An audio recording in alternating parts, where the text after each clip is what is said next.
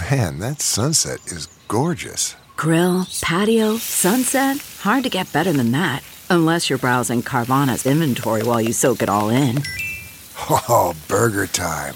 So sit back, get comfortable. Carvana's got thousands of cars under $20,000 just waiting for you. I could stay here forever. Carvana, where car buying meets comfort, meets convenience. Download the app or visit Carvana.com today.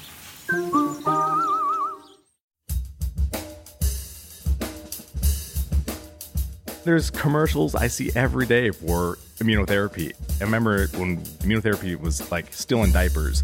Now you're seeing commercials of people like playing tennis being like, ask your doctor about Keytruda.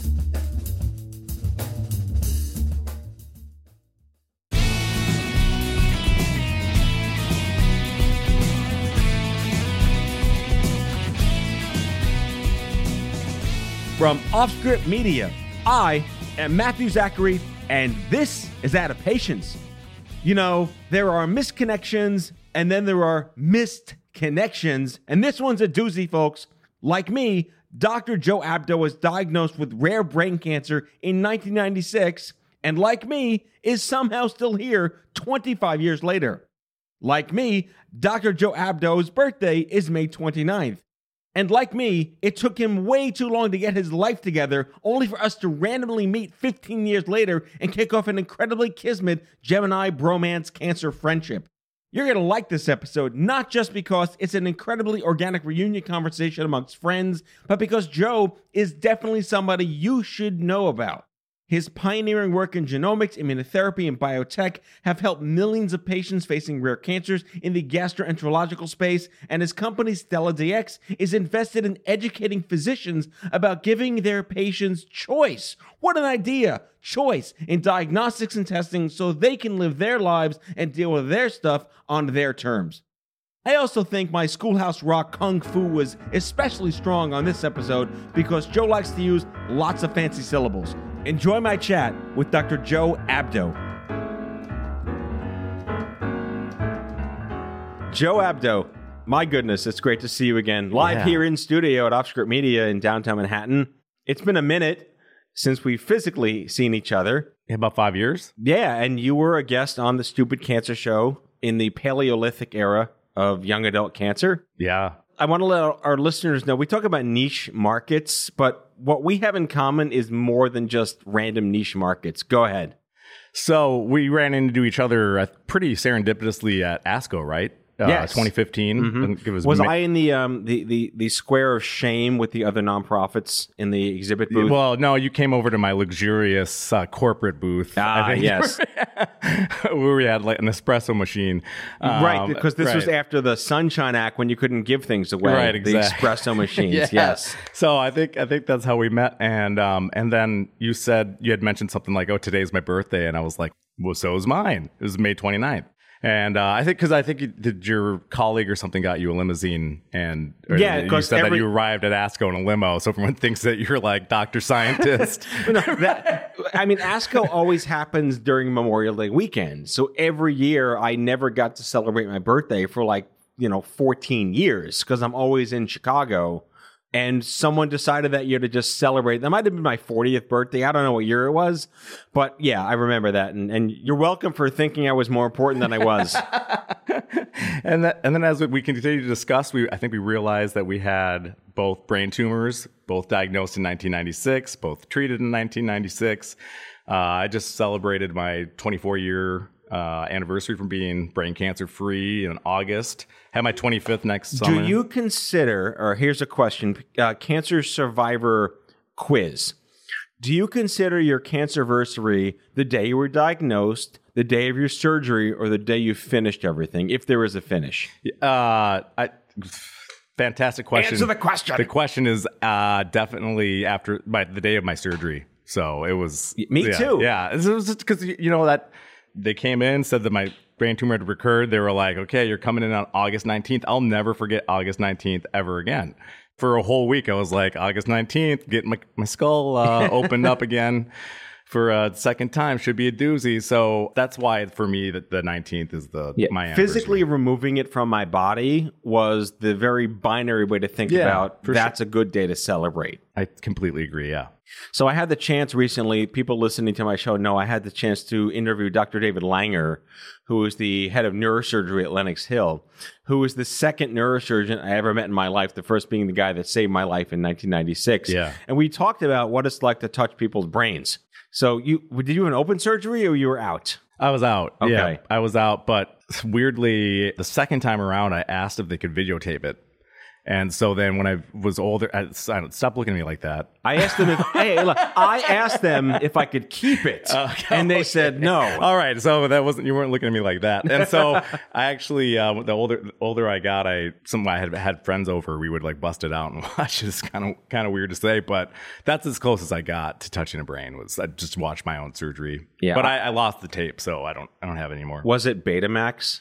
Pretty close. Was it Super 8 like Wonder Years? It was. I'm not that old, but it was super. It was like VHS, and I remember I had my own little like rewinder for it. That's pretty cool. I'm officially like brain surgery video jealous right now. Yeah, well, I don't have it. I seriously lost it. My parents' house, they had like beaches and like Rain Man and all these movies, and then like Joey's surgery and Universal Soldier with Jean-Claude Van Damme. Yeah, exactly.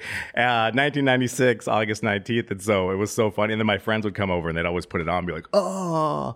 But yeah, I never got a chance. But my neurosurgeon knew that I was interested in anti-cancer. Well, what were you doing at the time? Were you in college? I was high school. You were high school, okay. Yeah.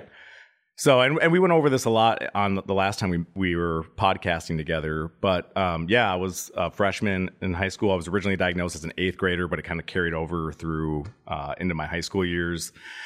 And so yeah, you were in college, right? I was a college senior. Yeah. Oh, that's brutal. So I kind of already knew a little bit more about what I wanted to be when I grew up. Yes. Like, were you already science geekish in high school? No, not at all. Okay. No, I was planning to go into like accounting or business or something until I had the brain surgery. And then I remember laying in an MRI, which I know that those are so much fun. Aren't they awesome? The beats are so I had my eureka moment. I want to be a scientist while sitting in an MRI, just because I was in there and I was like, these noise. Okay, this thing is clanging around, banging around. There's a gigantic magnet going around my head, and someone had to invent this. Yeah. And it inevitably ended up saving my life. I think it was a technology from like the 40s and 50s, but they fine-tuned it, and the pictures are so high definition, and they're almost like 3D. And even in 1996, when you and I were both dealing with our indication, the MRI technology was fantastic. And I remember saying, like, thank God this exists, because they would have no idea what was causing all these issues, where to go, where to cut open, and all that stuff. So... Well, yeah, I mean, so that's why I recently had one for like a 2050 follow-up. I'm due. But they're so much faster today. Remember, like 90 minutes in that little... I felt like it was inside a log at night in a forest for 90 minutes just to do my head. Forget the spine, which was like 2 hours long. And today it's like, oh, you're done. That's it. It was like 30 minutes for everything. Really? I'm due. And so that's one of the things I put, because my last one that I had was when I got bumped off my family's insurance. And so I was that's a good problem to have. Yeah, right. Tell me more. Because I reached the age limit or whatever. And, I was still a grad student. And so I remember I went to my follow-up MRI and I got the bill, and my dad was like, have fun with that. And so I have been hesitant to go back, but I have insurance now, of course. So I should probably schedule that. So you are now officially born of your condition. You chose to go into a completely different life track because shit happened to you. Yeah, absolutely, for sure, 100%. I mean, I was just envious of the whole process, and it was a field of life that I didn't even know anything about. I didn't know about science. I didn't know about medicine. I talked about last time on your show. I didn't even know what cancer was at the time. Right. People forget that.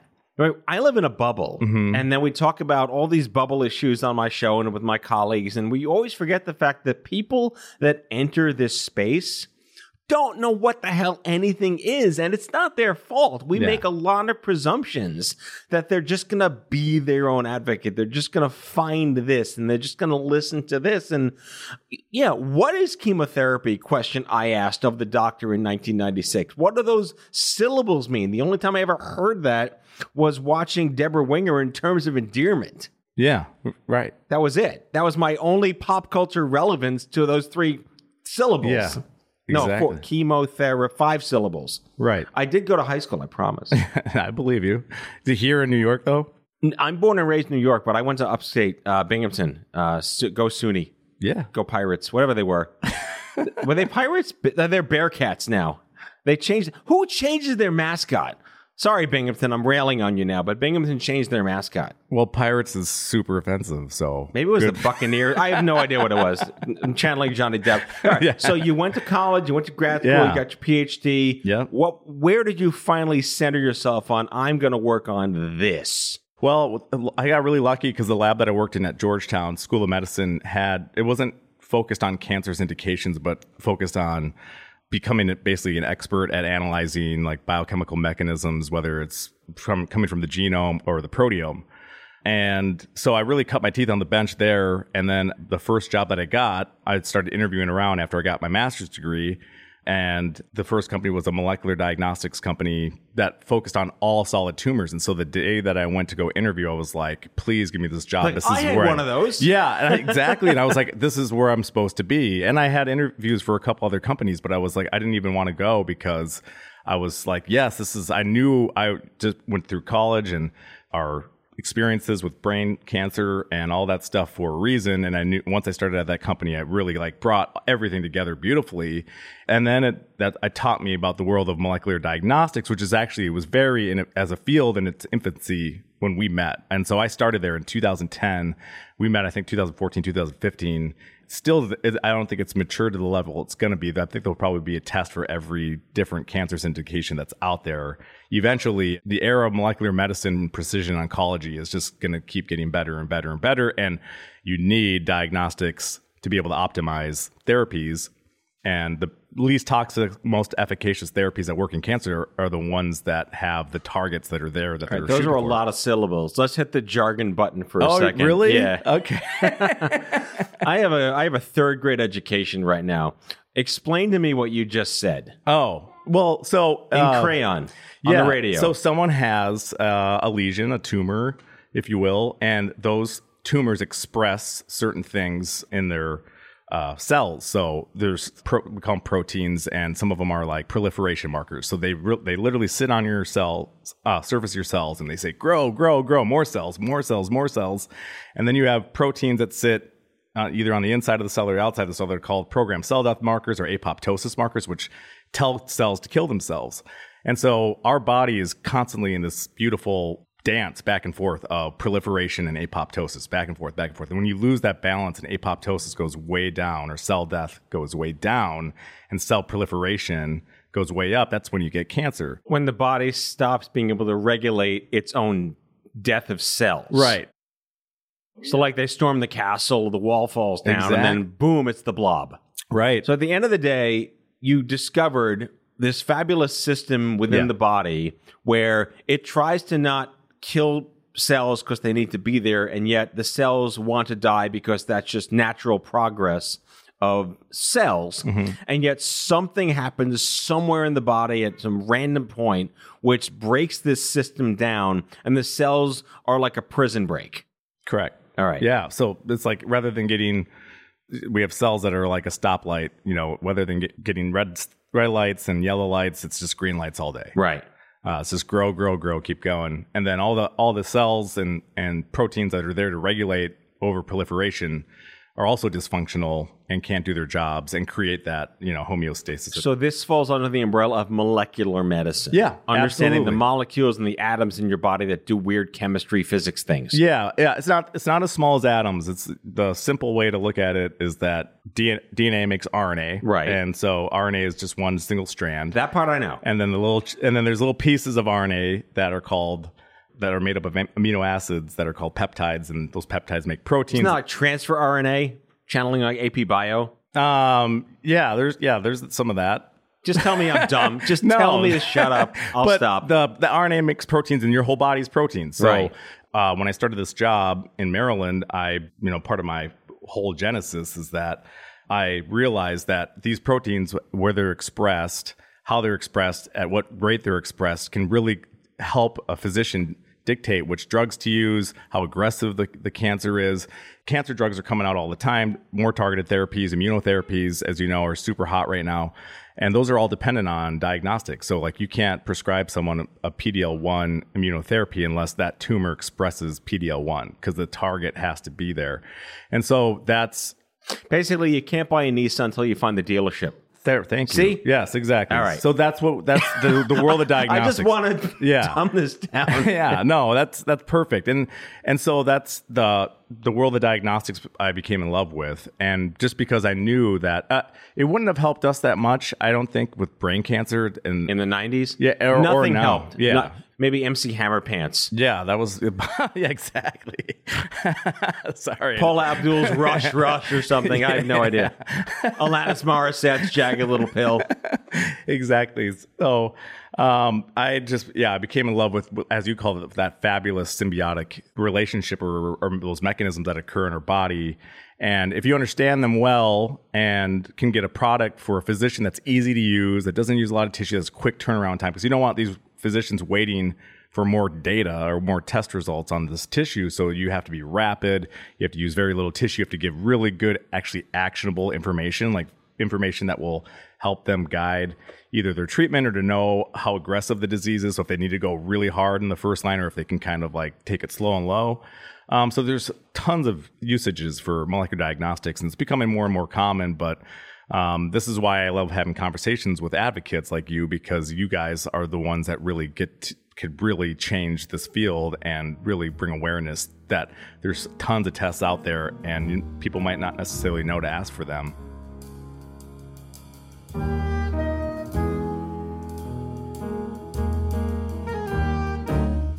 Back with our guest after the break.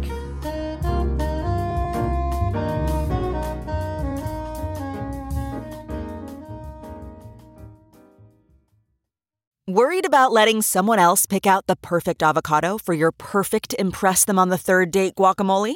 Well, good thing Instacart shoppers are as picky as you are. They find ripe avocados like it's their guac on the line. They are milk expiration date detectives. They bag eggs like the 12 precious pieces of cargo they are. So let Instacart shoppers overthink your groceries so that you can overthink what you'll wear on that third date. Download the Instacart app today to get free delivery on your first 3 orders, while supplies last. Minimum $10 per order. Additional terms apply. CarMax is putting peace of mind back in car shopping by putting you in the driver's seat to find a ride that's right for you. Because at CarMax, we believe you shouldn't just settle for a car. You should love your car. That's why every car we sell is CarMax certified quality, so you can be sure with upfront pricing that's the same for every customer. So don't settle. Find love at first drive and start shopping now at CarMax.com. CarMax, the way car buying should be.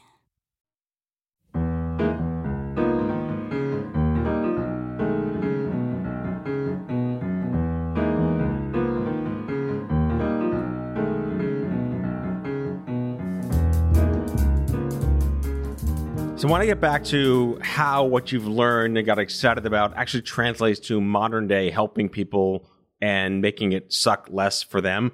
But I had a question for you. It took me 7 years to find another young adult with brain cancer that I finally felt like unjudged and not alone. Even one person did that for me. You know, we met 15 years after you went through your hullabaloo. Mm-hmm. Did you encounter any of the Livestrong young adult universe, any of the ruminings that were brewing in the mid to late 2000s around young adult? Because we met at ASCO, that wasn't a young adult cancer conference. No. Did you experience any peer support, any community for your age in the 2000s? No, not at all. And that's why I think when I first met you and you handed me your car, I mean, like we that was a genuine, like, did we just become best friends moment?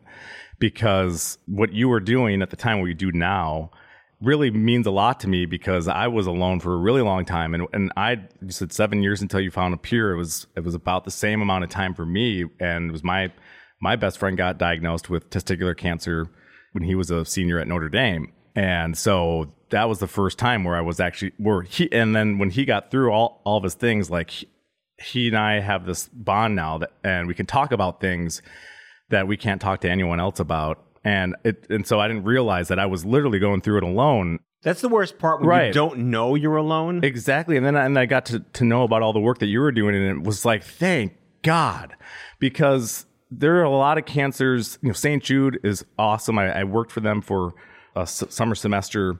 My dad's done a lot of volunteer work with them. But the pediatric cancers, they get a lot of press and they get a lot of funding. Breast cancer obviously gets a ton of press, a lot of fun, as they should, So very scary indications, very high indications, and they're, precious people in our country. But the young adults, they're totally bupkis, man. I'm serious. And I know now I think hospitals are getting a little bit better. Just because the couple of times I've had to go to a hospital now, there's social workers everywhere. And they know you're not 80. Right. Hey, you're not 80. Yeah, exactly. So it's just like they check a couple boxes and bounce. But that's why I really, really loved you. And then the more I learned about all the work that you were doing, I was like, I'm so happy that this exists. And then I actually was put in touch with young adults in the Washington, D.C. area when I was working there that were recently diagnosed, that wanted to know more about molecular diagnostics, that some of them even ordered my test, or I got it for them for free because of your network. And so I just had one friend that got it, and we bonded over a little bit, but I really could have used it. I mean, one of my absolute favorite, and this is purely anecdotal, but just super sweet to talk about, is when you're a doctor, when you're educated, when you happen to be someone who understands the landscape because it's your career, you become sort of the odd Sherpa to people because you happen to be there. And I think it's really critical that our listeners understand the common thread of my show is when shit happens, there's no greeter. And people that know my story know that I had an uncle who happened to be a geneticist and happened to tell me why I shouldn't do chemo. And that's why I'm here today. Your mom was diagnosed with multiple myeloma, and you knew about how to research what and look for things because you happen to be you and your specialty. So your mom goes in, talks to these doctors, and you're like, hey, she should do this too. And they said, what? Yeah, that was essentially the reaction. It was actually more kind of oh, aren't you coy? Like you did your Google search or whatever. Who did their homework? Yeah, right. And I was just, I didn't even have to play the doctorate card. I was just like, anyone can type in multiple myeloma molecular diagnostics. It just so happens that the best test for multiple myeloma was invented 60 miles south of my parents' house in Rochester, Minnesota, at the Mayo Clinic. And so I just said, are you going to run this MSmart 3.0 assay on my mom's tissue? Because I know you have tissue, just took a biopsy. And he said, oh, he's like, I can order it. Sure, fine. Yeah, I was like, yeah, I mean, if you're going to be pushy about it, fine, I'll order it. and so the next day, not necessary. Isn't that crazy? And my family was like, oh, Joe, thank God you came. And I was like, I'm actually really shook that wasn't the first thing that came out of his mouth before he said, I'm going to treat your mother with such and such chemotherapies. But she had you, and that was fortunate. And most people don't have a you or my uncle or someone else in their bailiwick to be that person who didn't know what advocacy meant. Yeah. And another recurring theme on my show, as you know, is not everyone is genetically predisposed to moxie and chutzpah and just being a little irreverent and demanding a third, fourth, fifth, sixth opinion because they're not happy with what they're hearing. I want to pivot now into what you're doing in the diagnostic space because this goes back to the fundamentals of choice that you don't know you have. And just because all the best oncologists are aware of all the best diagnostic tests, and let's say a utopian system where it's all there, what is still the barrier for someone like your mom to know that there's something else for her to do before or after treatment begins? Well, there's going to be a huge change in the next couple of years. I mean, you're starting to see commercials during Monday Night Football for Cologuard, which is a molecular diagnostic test for colon cancer. Is that the poop on a stick thing? Yeah, poop in a box thing. And it's a great test, and the company's doing really well, and its specificity is pretty high. And so I would definitely do it if I had, colorectal issues. But there's commercials for it. There's a like, blue colon walking across the screen being like, ask your doctor to order Cologuard. Right. And there's commercials I see every day for immunotherapy. And I remember when we first met, immunotherapy was like still in diapers. It was just syllables that meant nothing. Right. And no one knew that it was going to kind of revolutionize molecular oncology or clinical oncology. And now you're seeing commercials of people like playing tennis being like, ask your doctor about Keytruda. Yeah. It's the world. Live longer. Yeah. I never thought in a million years, Matthew, that I would be seeing that on Monday Night Football commercials. So I don't know if just because there's commercials for it that there's that barrier is still not there. But do we know how many people are now actively, I think, even going to share that consumer data? How many people are actively now asking their doctors? Because again, yes, it's less invasive, it's less embarrassing, it's less, that weird crap you have to drink and then crap your brains up for a day before you get your test. Yeah. I love the simplicity of it. Yeah. It's much less invasive on your day-to-day life, getting back to work, whatever that looks like. Yeah. Are more people actually getting this now? And are the diagnostics companies sharing the information about more people opting in, and is it reducing risk or getting more early detection?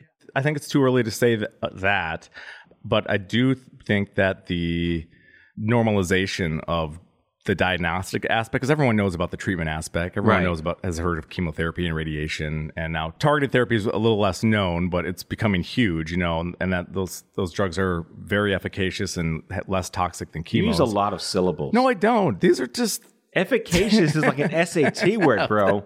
How about they work like motherfucker good? Yeah, they work great, and they're less harsh on your body. It's rather than you carpet bombing with a stealth bomber, you're using snipers. See, you can do it. I can. You can do it. You need to help me. And so I don't know if the volume of diagnostics is going up, but the biggest barrier to me is standard of care.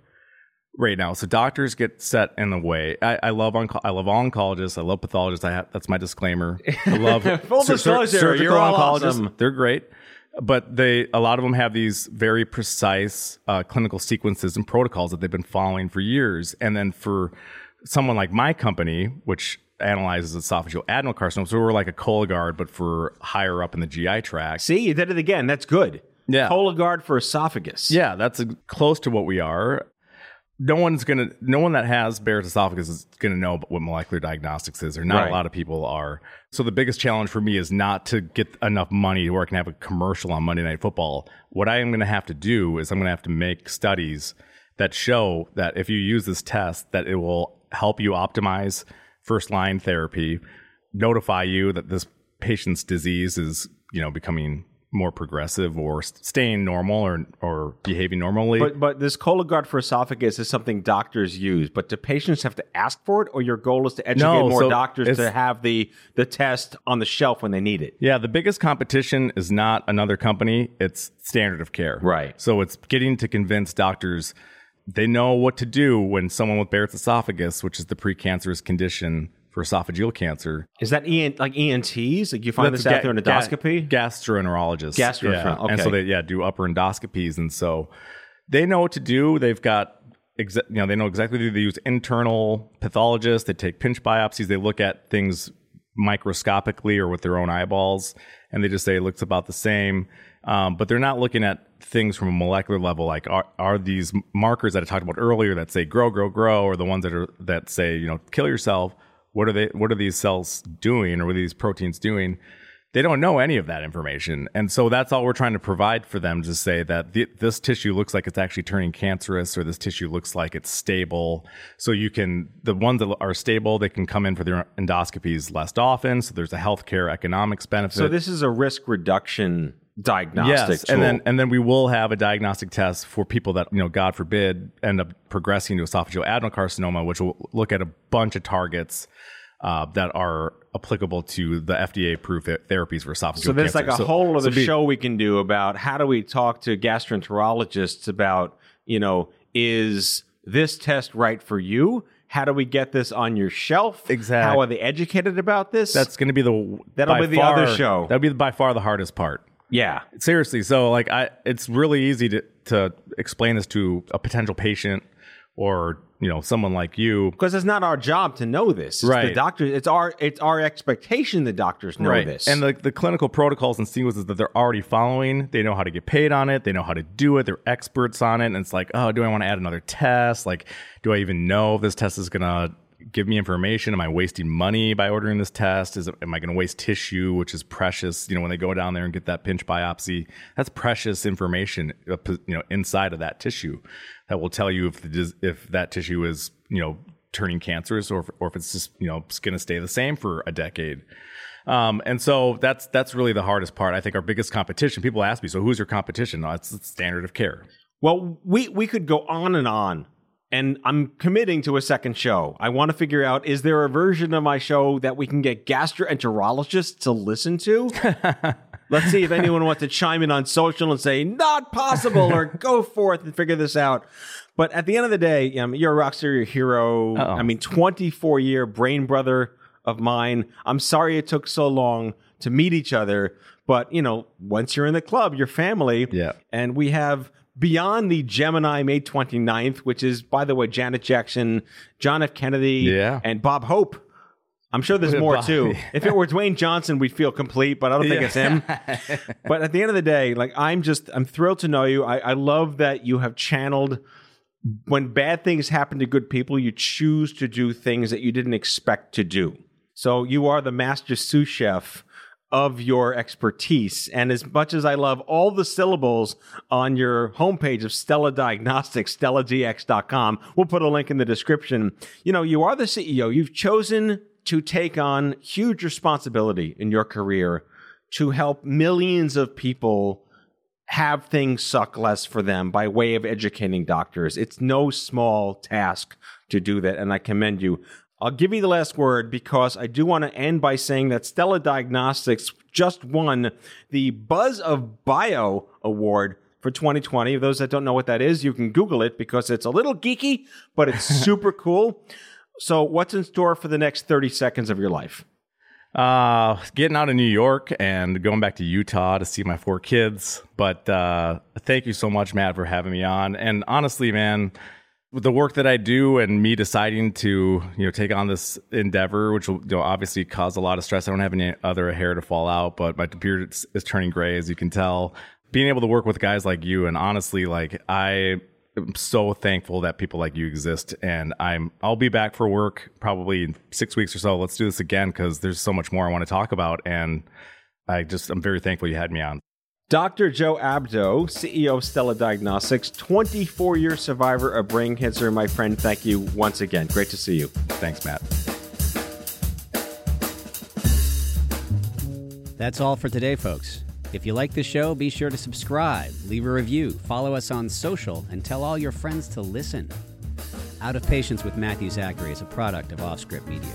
Our executive producer is Matthew Zachary. Our senior producers are Jen Horangeff and Andrew McDowell. Darren Tunn is our production intern. It is recorded, mixed, and edited by Matthew Zachary. Our theme music is by the Mike Van Allen Quintet and by Mara. For advertising and media inquiries, email media@offscript.com. Hit us up at contact@offscript.com to share comments, feedback, and make guest recommendations. For more information, visit offscript.com.